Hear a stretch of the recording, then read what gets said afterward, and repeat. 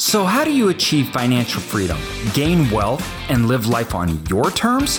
That is the question, and here is the answer. I'm AJ Osborne. Welcome to Cash Flow to Freedom.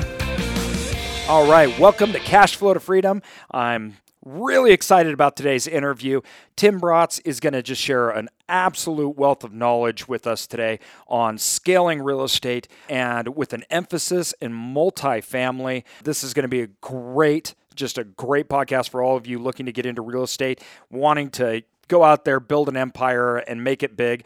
This is the one for you. So, Tim, thanks so much for coming on. I'm very appreciative to steal some of your time.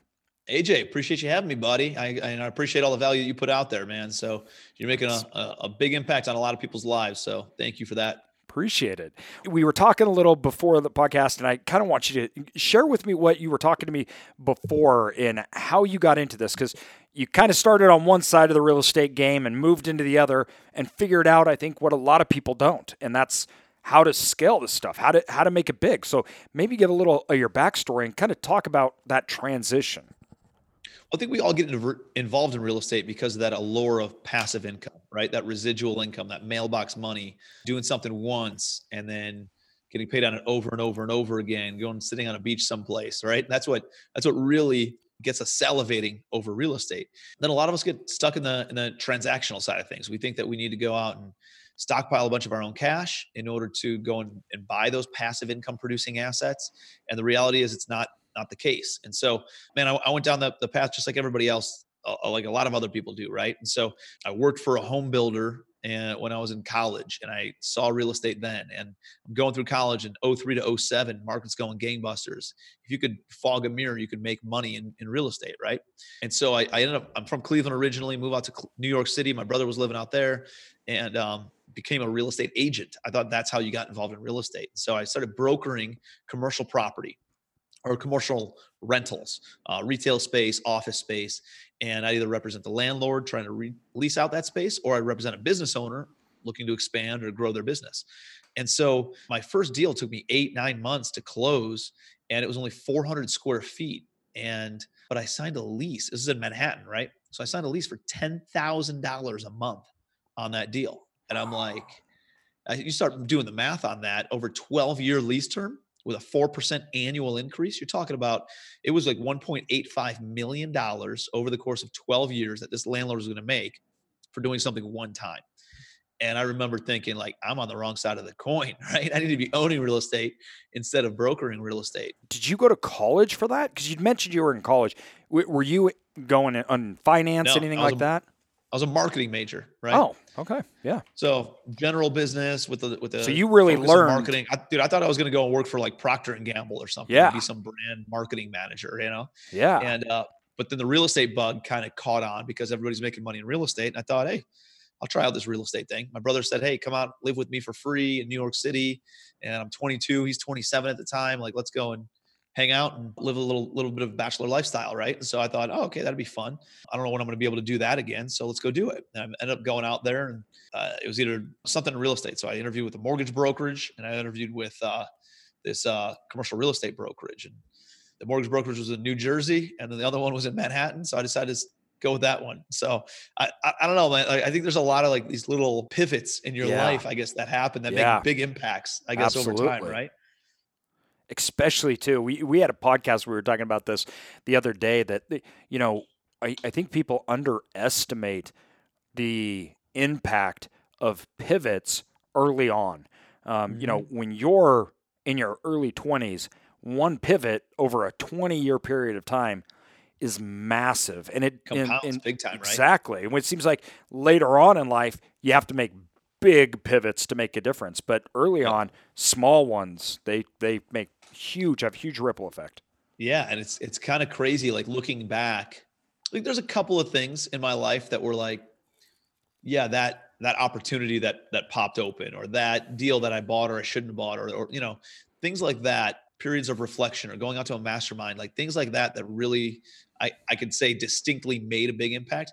There's a lot of these little things that add up, like you were saying, and all of a sudden create big impact over time too. So anyways, I end up saying, hey, I need to go invest in real estate. I can't afford anything. I'm 22 years old in New York City. So I ended up moving to Charleston, South Carolina, just for better weather and on a whim. And so I moved down there and go through the whole analysis paralysis phase that everybody goes through probably in real estate. Realize I'm only going to learn how to swim by jumping in the water. And so I decided I needed to go and buy something, and bought my first place on my credit card, a small little crappy duplex that I bought for $14,000, all in for around 19, 20 grand, sold it for 34 grand. And I was like, this is unbelievable. Yeah. So, and this is in 2009 now. So I'm 23 years old, 2009 market just fell apart. First deal I've ever done in the worst housing recession in the history of the country. And I'm making money, right? Yeah. And so I'm like, I'm invincible. And so I go and do it again. So get into wholesaling, meet some people with money who maybe didn't have the bandwidth or the expertise to do the work. And now, how did you meet private people with money? You'd mentioned masterminds. Is that how you were really doing your connecting, or how did you meet these individuals that had capital to spare and not the bandwidth or the wanting to do the legwork? Yeah. So 09, 2010, I didn't know anybody, right? That was all my buddies were just getting drunk every single weekend. They were blowing every dollar that came in at the bars. So I didn't have any friends with money. I didn't have any access to capital. My brother actually was one of my first private money lenders. He loaned me a little bit of cash, and then I just found cheap houses. And so there was a guy that I knew who worked at a car dealership, and he had access to $100,000 line of credit. And he's like, let's go buy some stuff.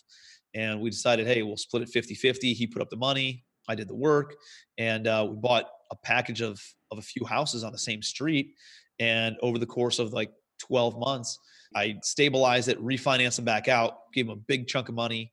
And then I kept those properties. And over the course of, so I'm 25 years old at the time, I had 10 units total, and it was 9 properties, 10 total units, and I'm financially free. The cash flow and the money that came in covered all my operating expenses for the properties, all my debt service, and put $3,000 a month in cash flow, which my living expenses were only about $2,000 a month. So I'm like, I'm financially free at 25 years old. I wasn't rich, but I was free. And I'm like, this is amazing. And then I went down a path of trying out different other businesses, lost everything, or lost all my money, right? Was cash poor, 25 grand in credit card debt, $80 in my bank account, borrowing money to make the minimum. What'd you go try to do? Network marketing. So I went down that road, made a lot of sense, met a lot of great people, met a lot of private money people, actually.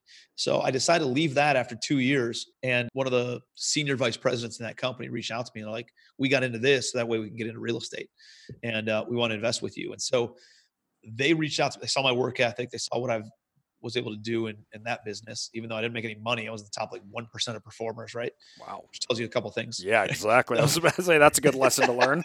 But I realized I had other skill sets. So I get out of that. They approached me. They put up a few $100,000, turned that into, they invested a few more bucks over the course of about 12, 15 months.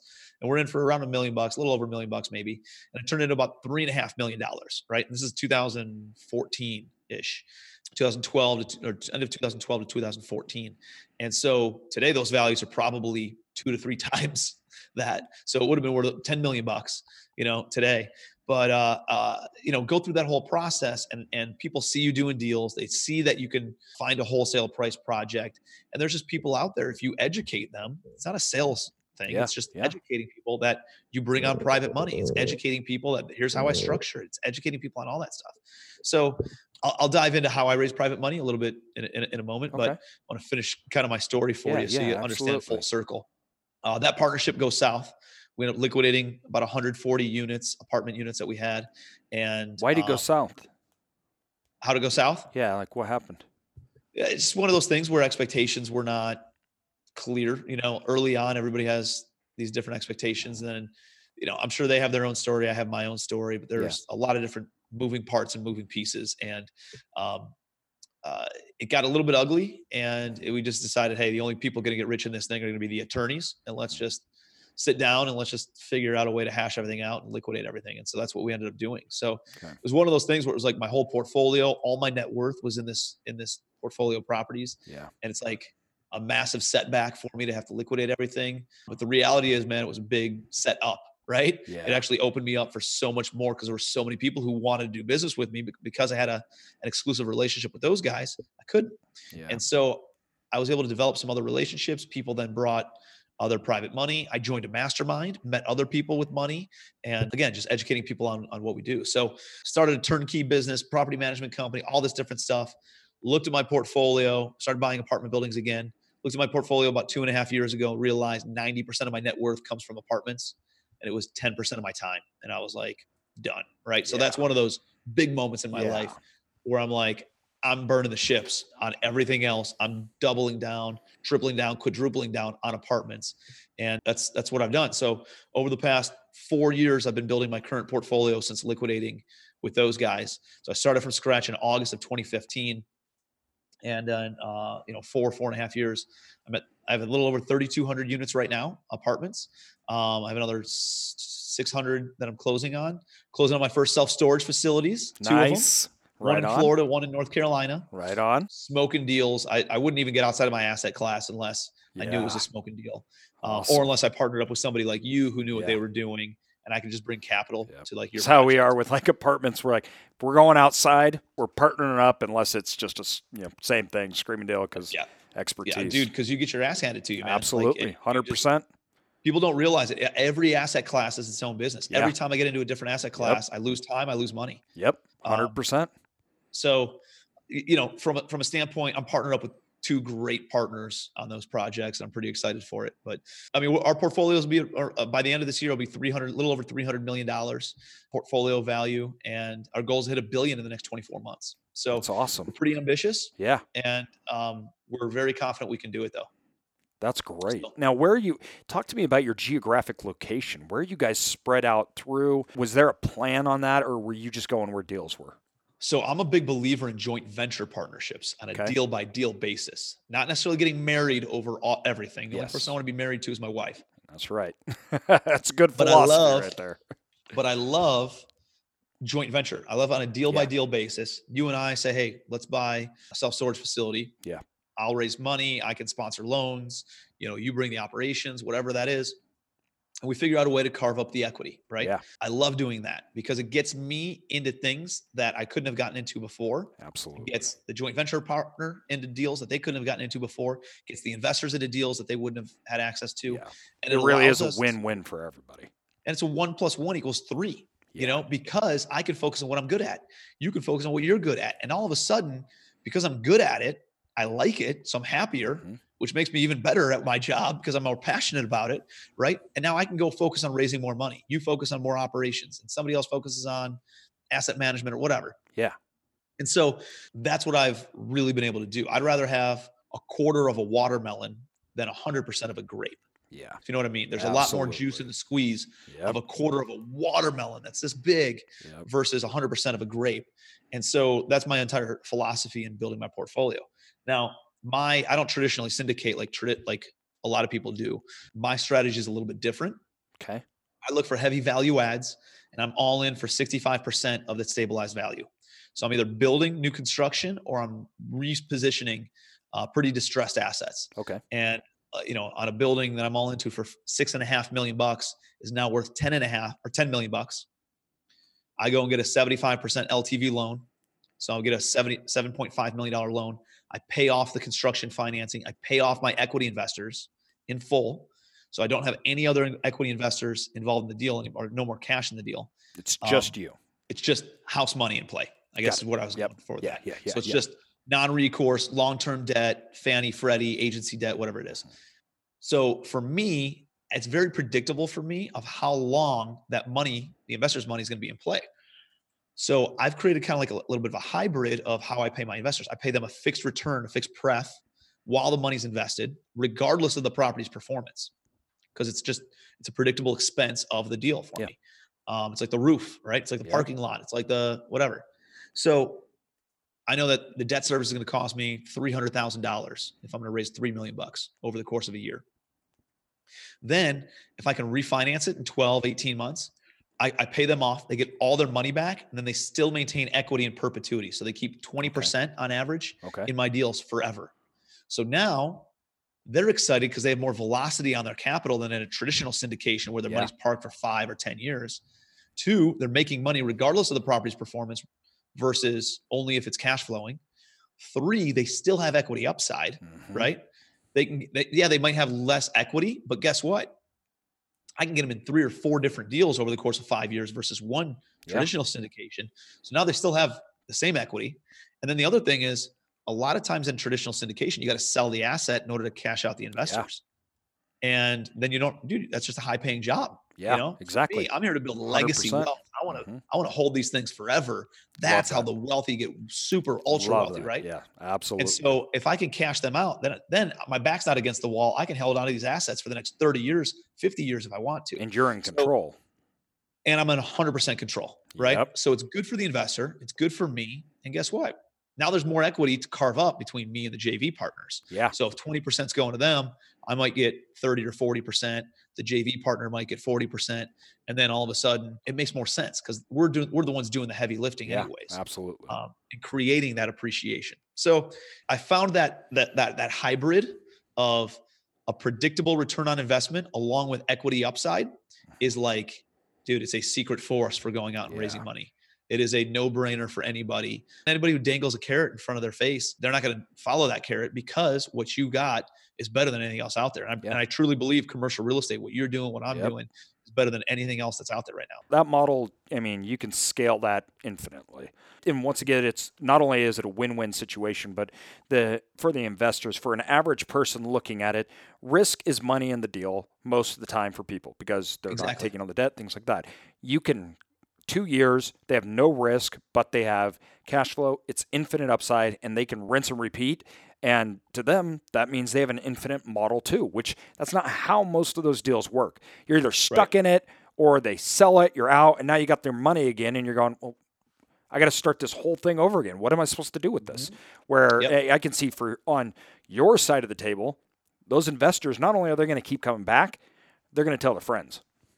Yep. And you're just going to keep that pipeline coming in. Yeah, it's incredible. And a little understanding of the psychology behind that is that you can only raise money if you have these two things: trust and respect, right? Like you being on this podcast, you have a lot of respect for your audience and it builds a lot of trust. So I'm sure you raise a lot of money through your podcast, people who listen to you because they know you, they trust you, and they respect you for what you do as an operator in storage, right? So same thing with me on my podcast or in my coaching events or whatever. So what comes in is like, now you have another investor. Let's say you have an investor that's invested in one of your projects and somebody else wants to, like, they know somebody that they have trust with that person, but maybe they don't respect them as an operator of self-storage facilities, but they respect you. They trust your friend. And all of a sudden it combines the two of them. And now you can go raise money from their friend as well. So that's why referrals work so well in any business, and especially in raising private money. Yeah. So if you can check those two boxes with any investor, you can raise a lot of money.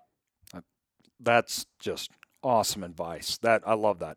Absolutely love that. Now, okay, that's your system, where you are, which you've been just tremendously successful. Walk me back through when you're out finding deals. What kind of deals are you looking at? You mentioned you build or they're rehab. Walk me through that process. Where do you find the value? Because I know a lot of people right now are like, I can't find any. That's because they're all going through brokers, man. And the reality is the brokers know the top 10 buyers in town and they want to earn both sides of the commission. So when they get a listing, they're not going to go and share it with anybody. Yep. They're going to go and shop it to the top 10 people in town, earn both sides of the commission, and that deal never hits the market. 100%. If you see a deal that hits the market, you know why? It's because everybody said no to it because it's a crap deal. Exactly. So when you go build broker relationships and you don't already have the reputation that maybe I have in a certain marketplace, if you're not one of those top 10 buyers, then guess what? You're going to get the scraps. They're going to send you a bunch of crap to see if you're either dumb enough to buy it or sophisticated enough to not buy it, right? Yeah. So they're going to test you out on some of that stuff, and you have to be aware of it. Yeah. Every listing we look at it before it ever goes to the market. Nobody knows it exists, and after we say yes or no, then it goes to the market and somebody else will buy it. And we just picked up a deal this month. Massive upside, great deal in our area or whatnot. No one will ever know that it existed till it goes out and sends out and say this property was sold. We've never, ever once purchased a facility on the market. I mean, now I do because I get the broker relationships, right? Yeah. Or they bring them to me before it technically hits the market. Well, that's what I mean. Exactly. Like it'll go to the market, and I'm using air quotations of those people, but really we're the only ones seeing it. Yeah. It's not out. Nobody knows about it. The broker brings it to us. But you need your reputation to do that, right? 100%. You need your track record. You 100%. Need your balance sheet in order to be able to do that because you've already been. Yeah. So he called me up. I was in McCall on this last deal that we did. He called me up. I had a 10-minute conversation with him, and I said, "Go tell the owner we're buying it." Never saw it. Nothing. And he knew when I said that we were going to buy it. And you perform, right? Exactly. You do what you say do what we're going to say. And that holds a lot of weight. Especially in this market, right? There's a lot of people who just go and contract properties and they have no capability. They're going and trying to raise the money, or they're going to try to waste everybody's time, brokers' time, sellers, everybody's time. They get dragged through the mud. Yeah. Yep. And so if you build a reputation of saying, hey, if I tell you I'm going to close, I'm going to close, then you're going to get more and more and more deals. Yeah, how did you start doing that? Dude, I found off-market deals. Yeah. You know, the same way I did it when I was flipping houses on the single family side. I drive for dollars, right? Yep. Instead of looking for houses with tall grass and boarded up windows, I look for buildings with tall grass and boarded up windows. I dial for dollars. I'd call up for rent signs and say, hey, I'm not interested in leasing. I'm interested in buying your whole building. Do you have any interest in selling? I would Google search apartment buildings in my local area, look for the worst reviews, and I'd call up the owners. Yes. And I'd say, hey, you're obviously having some issues. All your tenants are pissed and none of them like you. Like, do you want to sell this thing? You go to the building department, look for violations on different properties and different buildings. They'll gladly give you the owner's contact information because they're tired of the blight in their city. There's a lot of different stuff like that. One of the ways I get a lot of deals is just I have a network of residential investors and wholesalers and brokers and vendors and all these people on the residential side who come across apartment deals. They just don't know what to do with them. And so they just discard the leads. And I stay top of mind with them through social media, through email drips, through all these different things where I'm like, I'm buying apartments. So as soon as they do come across an apartment, they think, Tim buys apartments. Let's call Tim. Let me send this over to Tim. I don't know what to do with it. All I need to do is forward an email to Tim and he'll pay me a fee or kick me some equity in the deal. Yes, I will. Right. Yep. And so now I have this army of people out there looking for deals or paying attention for apartments. And when those deals come across their desk, guess what? They forward them over to my acquisitions guy. Okay. He underwrites it, and they know that we're good for the fee. All right. I got to tell you this story. So I have another podcast that's 100% just self-storage for self-storage nerds. And that one's very, very specific stuff. This is the podcast where we get to meet people like you, everything like that. But there was a story that was told on this, and it reminds me exactly of what you're doing. It's kind of a funny story. So they say, think about if you were up in Alaska and you're trying to get salmon to eat to survive. Right? You can have this spear, you can sharpen a spear, and you can go out there and you're hoping a fish comes by, and then you hope you stab, you hope it doesn't dodge it, and maybe every once in a while you get a fish and you can eat a mill, right? And the analogy of this was, don't be a fisherman, be a bear. The bear walks out into the middle of the river, stands on a waterfall, opens its mouth, and the fish jump into its mouth. He doesn't do anything. He just sits there, and the fish are coming to him constantly.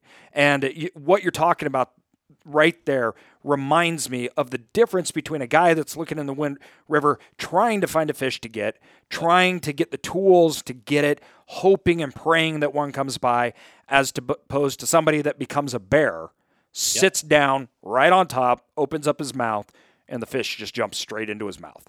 You know what that reminds me of? It reminds me of John D. Rockefeller, right? Mm-hmm. Like, gamblers drill for oil, businessmen refine oil. And that's why John D. Rockefeller got it. He wasn't the one out there, trying to dig for gold and dig for oil. Like, he was the one that everybody brought the oil to once they went out and found it.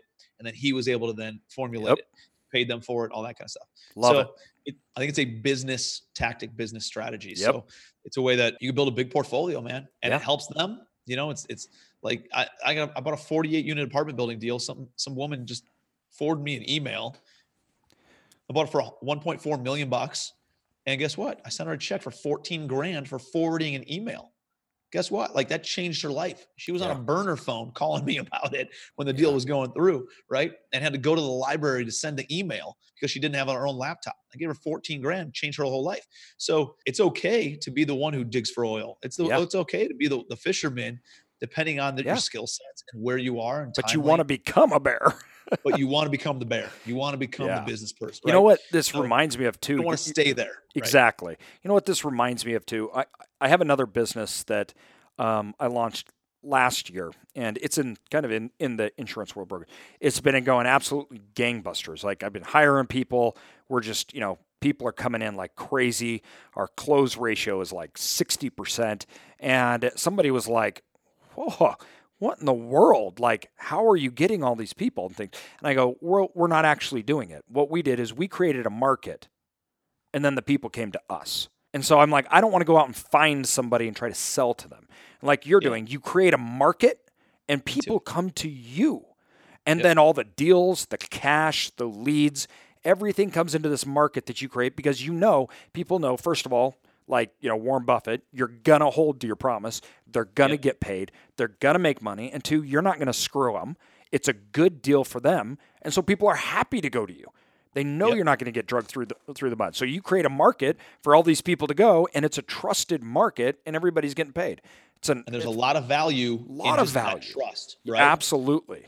I mean, they can go somewhere else, maybe get more money for it, or maybe get a bigger fee, but guess what? Are they going to close? I don't know if they're going to close. Are they going to screw me? I don't know if they're like there's a lot of these question marks. Because it happens all the time to them. Is a big deal. Dude, that is just awesome. This is a perfect example, like we were talking a little bit about before, and this is kind of what I wanted you to talk about next. The difference of scaling, the difference of buying an investment property and having an investment business and running a business and scaling real estate. So how did you go through that transition to where instead of just buying a few properties and whatnot, you created a market that people would come to you and you could scale, you'll be to $1 billion. I'm sure you will because you're got all the right pieces. How do you do that? How have you gone through that? Dude, I remember this question consuming me for like 4 years of my life. When I first moved back to Cleveland, Ohio, which is where I'm at now, in like late 2012, to like, how does this happen? Like, I don't understand how people grow a business because I was a solopreneur. I'm doing everything. I'm sourcing deals. I'm sourcing money. I'm managing properties. I'm overseeing project management. I'm overseeing property management. I'm collecting rents. I'm doing bookkeeping, right? Yeah. Like I'm trying to do everything, just burning the candle at both ends. And I'm like, how do you build it? I don't even know what the first step is. And I go out to a mastermind, and it was in February 2015. And I go to this event, and I'm like, I don't know. I'm just consumed. It's one of those things, dude, you cannot see the picture when you're in the frame. I couldn't see what I was going through. I needed somebody from an outside perspective to come in and say, dude, here's what you need to do. And one of the guys there is like, dude, you just need to hire an assistant. I was like, it's got to be more than that, right? They're like, no, just hire an assistant. I was like, well, and all of a sudden the negative side, all that stuff comes in, the fear side. How much is that going to cost me? Like, I made 6 figures for the first time last year. I don't know if I can afford an assistant. It's 35, 40 grand a year. They're like, dude, it's like $3 grand a month. If it doesn't work for 60 days, can you afford to lose 6 G's? I was like, yeah, I guess so. Dude, over the next 10 months, I made $400,000 by hiring one person, right? Yep. But then you got to be careful because a lot of people, and I went down this road, is, oh, there's a problem. Let's just staff it out, right? Let's hire somebody for it. Yeah. Oh, another problem, hire somebody else. Another problem, and I didn't have good systems, good operations, good standard operating procedures in place. And so I overhired. And the number one reason most businesses go out of business is for lack of cash flow, which comes from having too much overhead from overhiring, right? And so I had to scale back really, really quickly, and just kind of got smart about it. How can I bring on people and not take on a lot of overhead? And so I started hiring interns, right? Like they're able to come and get the experience. I pay them $100 a week, $200 a week, maybe give them a free apartment or something. And I was able to hire interns. And then if I liked how they worked, then I could give them a full-time job, right? If I saw their work ethic. Another thing that I started doing is I just started like fractionalized employees, meaning my bookkeeper. I found a bookkeeping service that I didn't have to hire an in-house bookkeeper. They were able to come in and I could pay a bookkeeper $300 a month. It started out like $150 a month initially. And then it gradually increased to $3-4 grand a month. And then at that time, I'm like, I could just bring somebody in-house. So I didn't have to take on all that overhead, but I still had good accounting and bookkeeping practices. And then it fell into like doing some joint venture deals. And so my buddy down in Georgia and South Carolina brought me an apartment building. Hey, Tim, will you sign on the loan and help raise some money? And do some of this. I was like, yeah, I could do that. And I got a percentage of the deal. I'm like, damn, I really like this part. Right. Yeah. And then I started doing that locally here in Cleveland and brought on some people that I was co-wholesaling with and doing all this other stuff. And so when it came to a point that I built my portfolio up to around 1,500 units or whatever, and I was approached by all these different education businesses and companies and saying, hey, let's put a course together. And I always left a bad taste in my mouth. Although I spent hundreds of thousands of dollars on all of it, it always left a bad taste in my mouth because it was always like, run to the back of the room right now. And only 4 spots left, And I never liked that. But I like the idea of training people on how to do this the right way.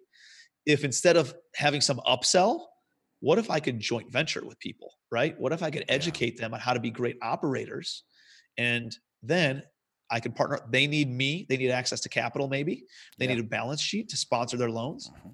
And I need somebody who's willing to do the boots on the ground work, who's willing to go and source deals and operate those deals, where then I can take all the administrative side off their plate. I can handle all that remotely for the most part. And I can sponsor loans, bring all the financing, bring all the cash. And guess what? They're able to get into a deal they couldn't have gotten into. I'm able to get into a deal that I couldn't have gotten into. And then we're able to do deals together. So that's kind of how I've built. I do a little bit of education. I don't do a lot of it, but I do a lot of social media stuff, just educating people, free social media type stuff. And then I have an event that we pop off 4 times a year that educates people on how to do that. And then if they want to partner up with me, great. If not, no worries. That's cool too. But I get a lot of deal sourcing from that with educated people who know what the hell they're doing, right? And then there's other people in the room who are like, dude, I didn't realize how much work this was. I don't really want to do that much, but I have money or I have access to money. Let me go and just bring money to your deals. Now they can get into deals that they couldn't have gotten into. So again, man, it's one of these rising tides and so much value for everybody that I can stay in my lane, focus, and get a quarter of a watermelon. I love it. Yeah, no, you're exactly right. That's the thing with education and stuff. And even with like Cash Flow to Freedom, what we're doing here and the podcast and my blog, everything like that, I'm simply trying to create markets. The more I can educate people, the more they see opportunities, the more opportunity I have to get in on that opportunity. And it already happened. I had a guy that listened to the podcast, called me up and said, dude, my uncle has 2 acres, prime, right on this main street, everything like that, where it's trying to close right now on that deal. And it'll be a $12, $15 million development that'll have, be worth well over $30 million. And I'm sitting here going, this is just from the podcast. And awesome. I love that philosophy too, because it's, the tide that rises all ships. Like you're talking about, you're making a market here that's good for everybody involved. And that is always scalable. Yep. So I mean, between that and then just surrounding yourself with A players. That's the other thing that is key to scaling. If you don't have A players on your team, man, it's impossible, because then you have to maintain control, and control and growth work inversely. If you want a lot of control, you're not going to have growth. If you're willing to give up control, you will have growth. And the only way you can give up control is if you have A players on your team. Got to have a bunch of studs on your team. So my COO either makes you or breaks you. Acquisitions guy, A player. Chief investment officer, A player. Like all these people on my team, A players. And I can then go. I was in Spain for my brother's wedding. He moved out to Spain then. And I was out for his wedding for an entire month earlier part of this year. And guess what? I checked my email every 2 days for about 30 minutes. And that was the extent of it. And it was mostly just deleting stuff to make sure I didn't stockpile over the course of the month. Right. Everything was handled. And we bought about 250 or 300 units during that 30-day period when I was gone. So, I think we bought 2 apartment buildings, a 24 you're unit on the side. So okay. The thing is, you've talked about, we have our four pillars at Cash Flow Freedom. And what you just described is the final one. It comes right after developing a scalable process. So we talk about, capitalizing yourself into a good position, getting rid of bad debt, things like that, right? Creating multiple streams of income, then creating a scalable process. And your journey is straight through this. The last thing you do is separate your time and your income. So the separation of that time and income is about building an infrastructure and an organization that can operate without you. And a lot of people have fear of doing that. They're like, well, if it doesn't need me, then I either have no value or maybe I'll lose it or something like that. And it's the somebody's exact gonna rip me opposite. off. Or they're gonna try to kick me out or something. Yep. And that's holding them back. Dude, the reality is like my COO could go and start his own company like tomorrow. But guess what? There's some people who just don't want to be a friggin' entrepreneur and have that responsibility. Yeah. He's willing to work 16 hours a day, but guess what? He doesn't want the risk. He doesn't want the liability. He doesn't want the headaches. He doesn't want there's other things that I bring value. I can go raise money easier than he can. He can handle operations in a way that I don't want to, right? And so we're very, very good.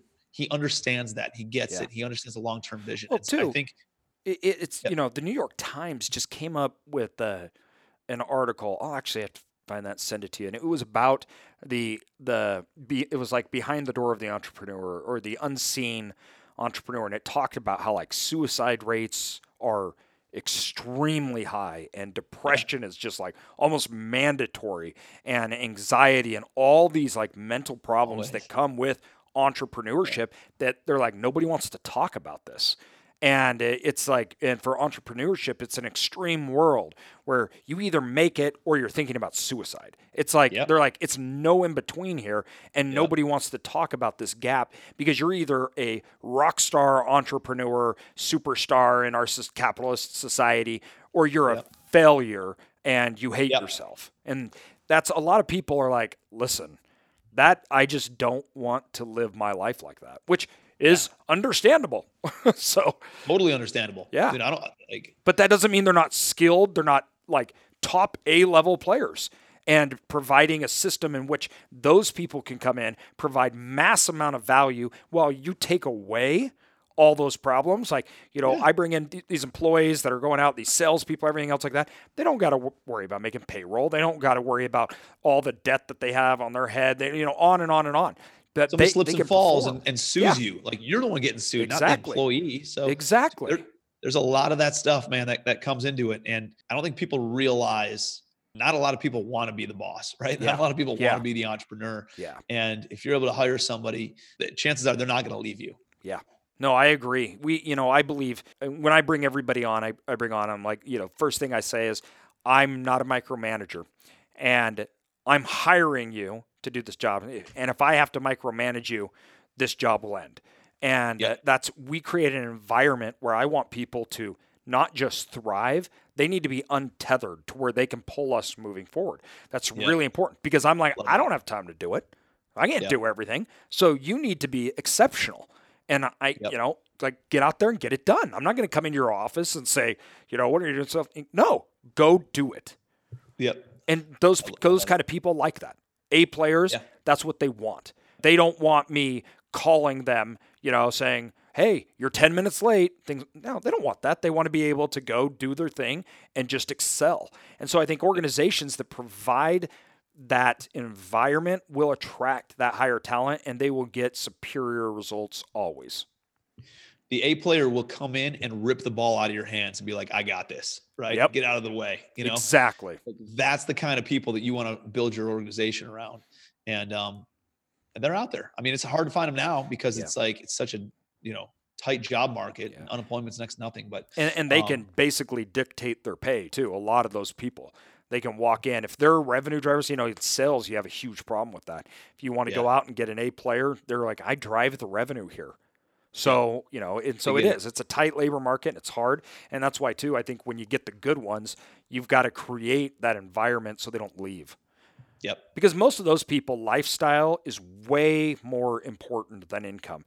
They're going, I want to be able to do my thing. I want to excel. I want to learn. I want to grow. I want you to help me build me up, right? But I don't want to be micromanaged. I don't want to do that. So I would take lesser pay to live that kind of lifestyle where I can personally grow and excel. And I think that's the way to go about it. And you're right. And the reason kind of we've gone off on this topic, though, is it's absolutely essential in scaling. Like to get to your level, to get to where we're at here, you have to give somebody the ball and release it. Because my time, if I'm not making markets, there's nothing. Nothing exists.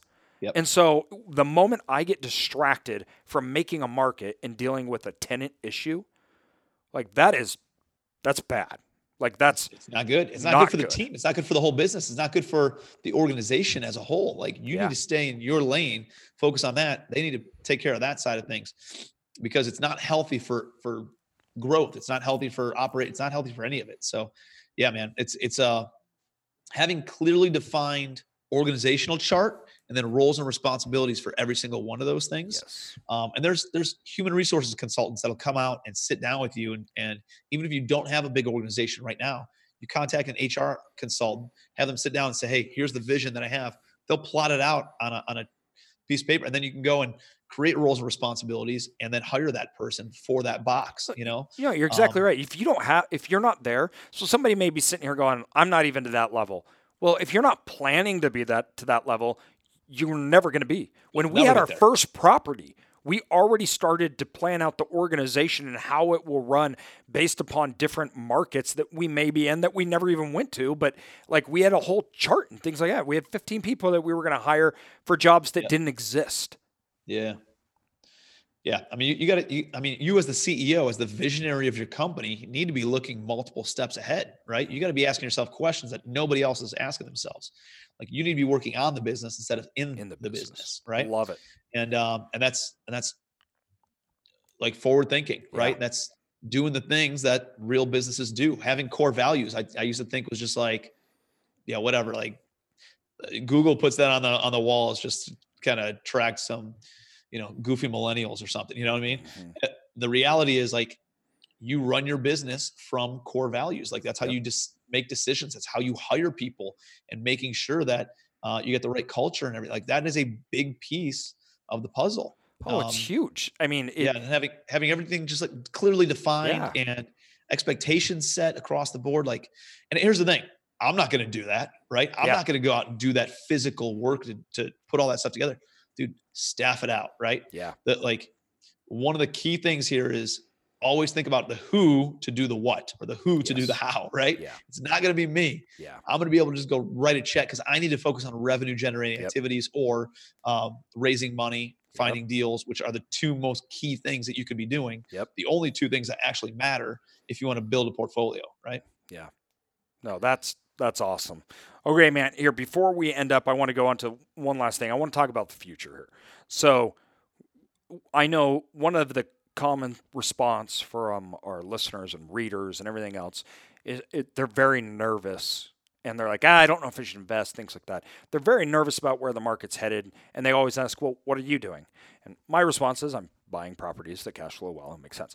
But what does your next 5 years look like? How are you preparing for potential downturns? Does that affect your underwriting? Does that affect what markets you go into? Like, how are you approaching this? Because we're 12 years out now.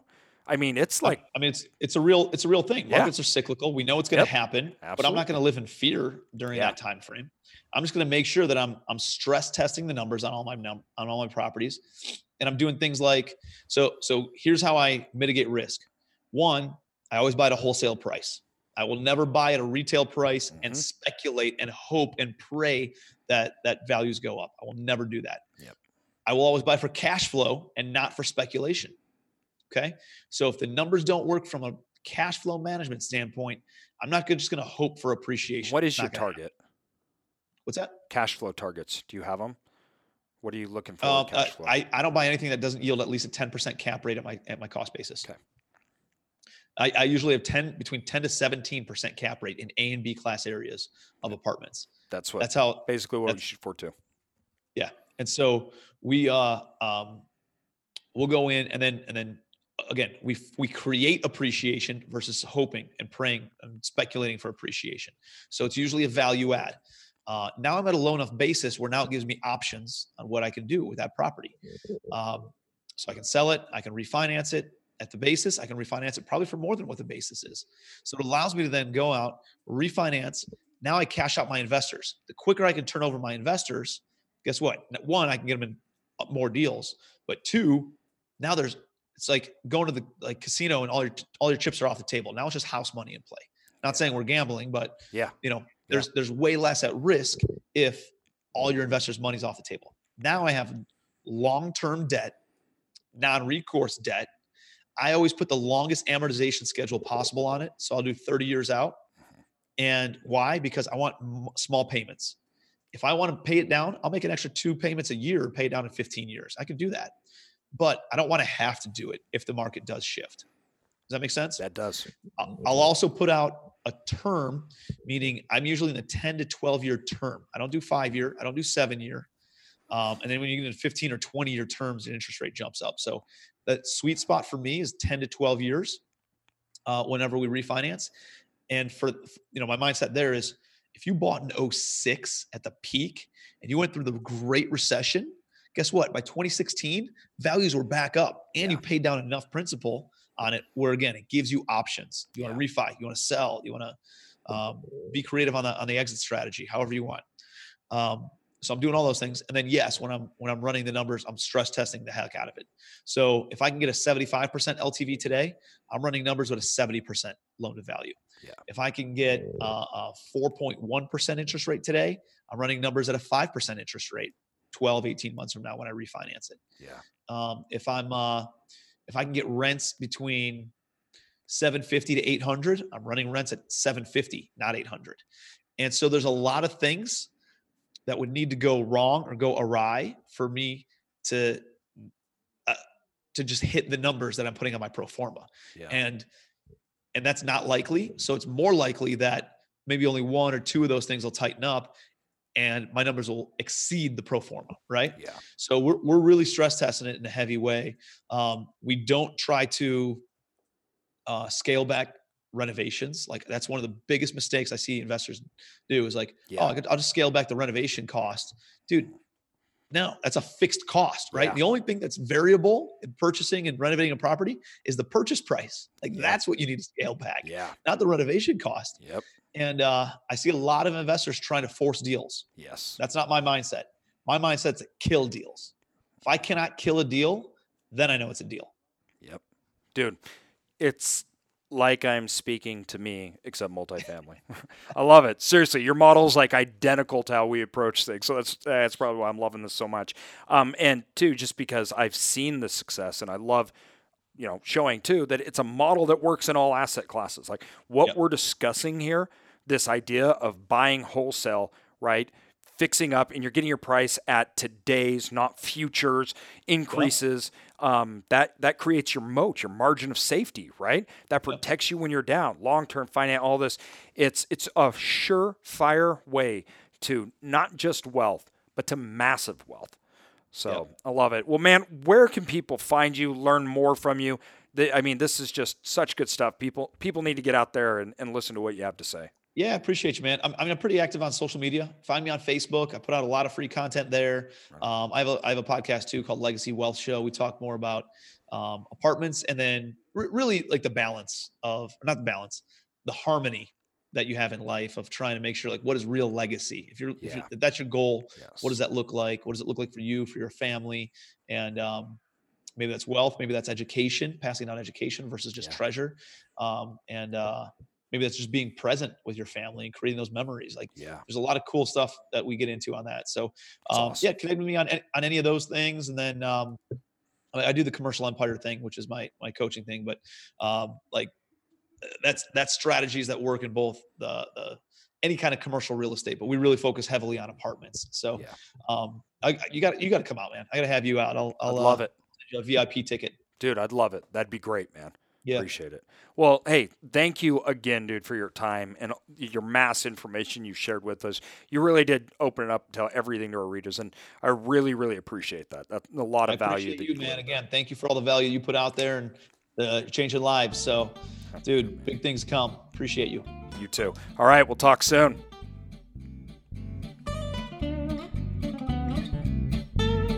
Thanks, everyone, for listening to this episode of Cashflow to Freedom. Be sure to subscribe to us for more, and feel free to check us out at cashflow2freedom.com or find us on Instagram and Facebook. And also, if you could leave us a good review, that would really help us continue to build out our content and our community. Thank you so much.